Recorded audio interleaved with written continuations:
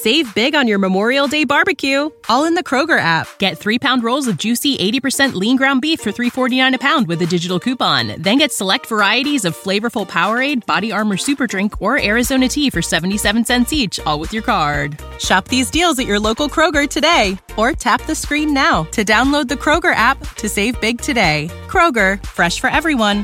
Prices and product availability subject to change. Restrictions apply. See site for details.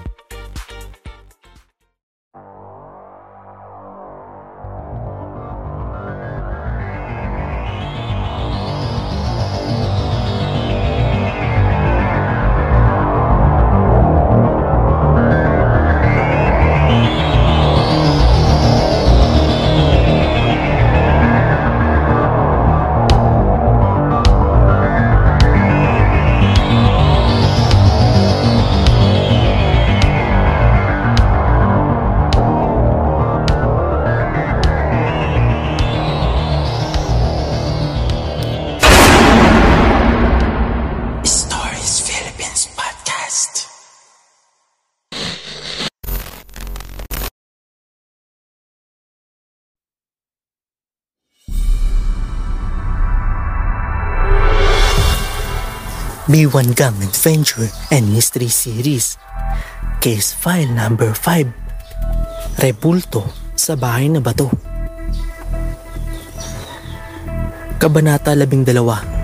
Ang Matandang MANG-UUKIT.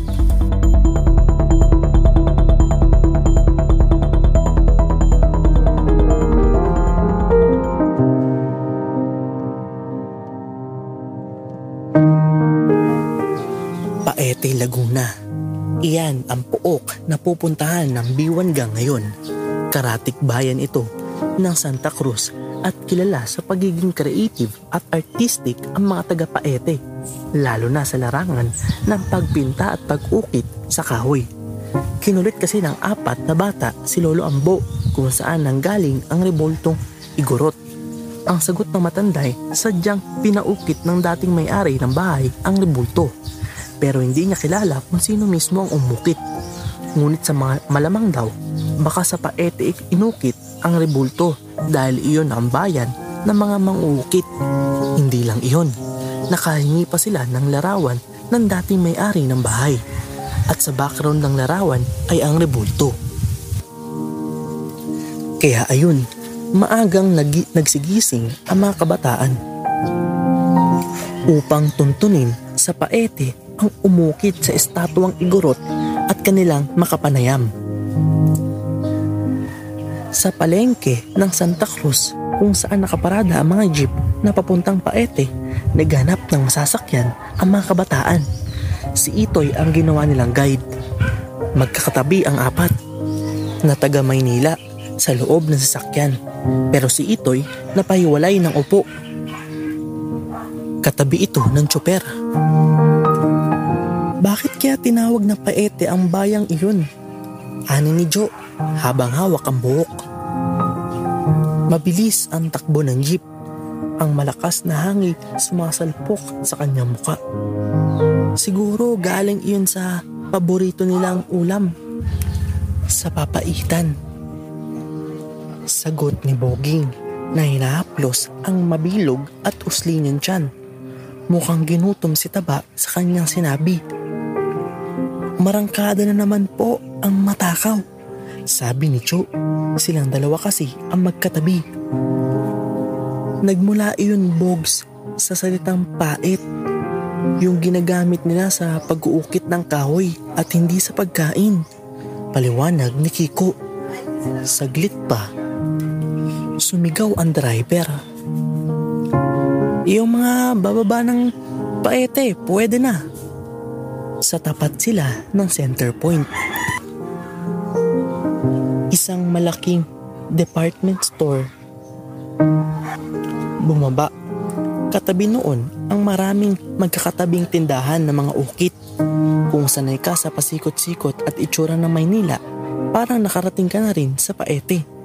Kung hindi lang sa matataas na bundok ng Sierra Madre Mountain Range na halos nakadikit sa bayan ng Paete. Hindi na masasabing probinsya ang lugar na ito.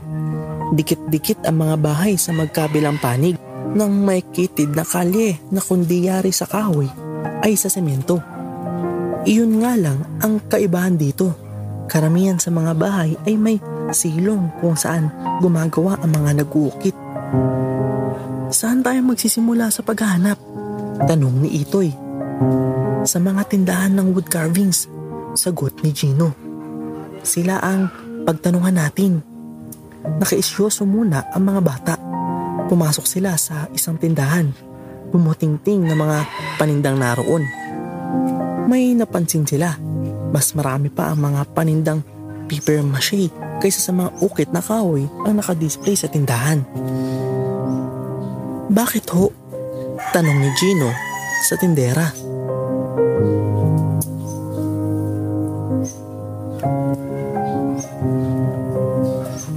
May lagban na kasi, madalas na maharang sa mga checkpoint ang mga kahoy na dinadala rito mula sa Quezon. Ibig sabihin ho, wala nang umuukit na mga malalaking rebulto? Tanong ni Kiko. Madalang na iho. Puslit na lang siguro. Dahil sa kakulangan ng kahoy. Sagot ng tindera. Tatango-tango ang mga kabataan sa babae. Bumaling si Gino sa mga kasama. Good news yun. Wala na palang umuukit ng rebulto. Kaya hindi tayo mahirapang hanapin ang umuukit ng rebulto sa bahay na bato. Inilabas ni Joe ang litrato ng rebultong igurot. Ipinakita sa tindera. Makikilala ba ho ninyo kung sino ang umukit kung makikita nyo ang inukit? Tanong niya. Naku, mahirap yun, Ineng. Hindi tulad ng paintings na madaling makilala ang estilo ng gumawa. Sa pag-ukit kasi kinokopy lang nila ang pinauukit ng customer. Lalo na ang mga malalaking rebulto na tulad niyan. Pasadya ang mga ganyan Isa pa, mukhang luma na yan. Baka patay na nga ang umukit niyan Trouble tayo. Dead end pa yata agad ang paghanap natin. Sabi ni Kiko. Saan kaya pwede kaming magtanong tungkol sa mga umukit ng malalaking rebulto? Pilit na tanong ni Gino sa babae. Nag-isip ang babae. Meron kaming community library dyan sa tabi ng health center. Baka makatulong sila sa inyo. Mungkahin ng tindera na nakaturo sa isang kalsada. Sige ho. Maraming salamat ho. Paalam ng mga kabataan bago nila tinungo ang dakong itinuturo ng babae. Madaling natunton ng mga ito ang maliit na aklatan. Isang kwarto lang ito pero komportable at maayos ang loob. Dinatnan nila roon ang isang babae, ang librarian. Sandali ha, maupo muna kayo. Sabi ng babae nang marinig ang sadya ng mga kabataan. Pumunta ito sa isang eskaparate at may hinanap ng mga lumang magazines. Sandali pa at bumalik ito sa grupo. Ito ang mga souvenir programs ng aming taunang kapistahan dito sa Paete. May mga artikulo dito ukol sa mga artist ng aming bayan. Pag-ingatan lang ninyo at luma na mga ito. Pinaghatian nila ang mga babasahin. Naghari ang katahimikan sa loob ng maigit na kalahating oras habang natuon ang atensyon ng mga ito sa ginagawa. Eto, may binanggit na nag-uukit ng mga rebulto. Masayang sabi ni Joe. Isang Andres Santiago na taga Paete, Bangkusay ang humorma ng mga kagilalas na estatwang malaki pa sa bato sa tao. Pinaikutan ng mga binatilyo si Joe. At ito pa ang larawan ng rebulto. Masayang sabi ni Kiko na nakaturo sa isang pahina na naninilaw sa katandaan. Iniambing nila ang larawan na iyon sa dala nilang litrato. Pareho nga. Okay, nakangiting bulalas ni Gino. Buhay na naman ang trail natin. Pero paano kung patay na nga si Mang Andres? Tanong ni Itoy sa grupo. Lumang-luma na tong magazine mukhang 10 years ago na. Itoy, huwag kang negative thinker. Payo ni Boging. Ang sikreto ng matatagumpay na tao tulad ng mga mahuhusay na investigative journalist ay ang pagiging positive thinker nila. Nagtanguan sina Gino sa pagsang-ayon sa sinabi ni Tabatchoy. Ngayon lang ako bumilib sa sinabi mo, Chong. Sabi ni Joe na nakataas pa ang hinalaki ng kanang kamay na parang si President Ramos. Approved, ika niya. Muli silang humingi ng direksyon sa librarian kung paano mapupuntaan ang bahay ng Mang Andres. Makaraan ng mga 10 minutong paglalakad ay narating nila ang bahay na ito. 2 palapag ang bahay. Semento ang ibaba. Tabla ang itaas. Luma na ito't bakbak na ng pintura sa labas. Dito ba nakatira si Mang Andres Santiago? Si Gino ang nagtanong sa dalagitang nagbukas ng pintuan. Mang Andres? Baka si Lolo Andres. Si Lolo Andres mo ba mang-uukit ng rebultong kahoy? Tanong naman ni Joe. Oo. Sagot agad ng tinanong. Siya na nga ang hinahanap namin. Narito ba siya? Pwede ba siyang makausap? Sunod-sunod na tanong ni Kiko. Naku, wala na si Lolo. Nasa itaas na siya. Medyo huminang masabi ng dalagita. Ano? Patay na si Lolo Andres? Pero hindi siya pwedeng mamatay. Siya lang ang tanging lead namin sa maywagang rebulto.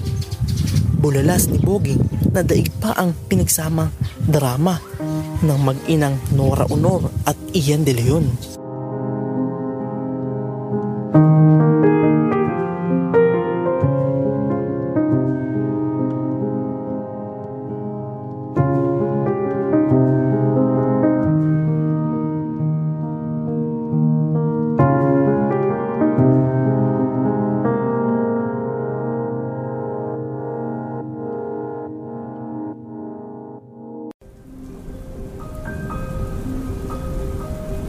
Kung kayo ay may mga istoryang nais ibahagi, mangyari lamang na sumulat sa aming Facebook page na Stories Philippines Podcast o di kaya ay mag-email sa storiesphpodcast@gmail.com. Matatagpuan ang mga link na iyon sa ating description. Hanggang sa muli, maraming salamat mga kaistorya. Save big on your Memorial Day barbecue, all in the Kroger app. Get 3-pound rolls of juicy 80% lean ground beef for $3.49 a pound with a digital coupon. Then get select varieties of flavorful Powerade, Body Armor Super Drink, or Arizona tea for 77 cents each, all with your card. Shop these deals at your local Kroger today, or tap the screen now to download the Kroger app to save big today. Kroger, fresh for everyone. Prices and product availability subject to change. Restrictions apply. See site for details.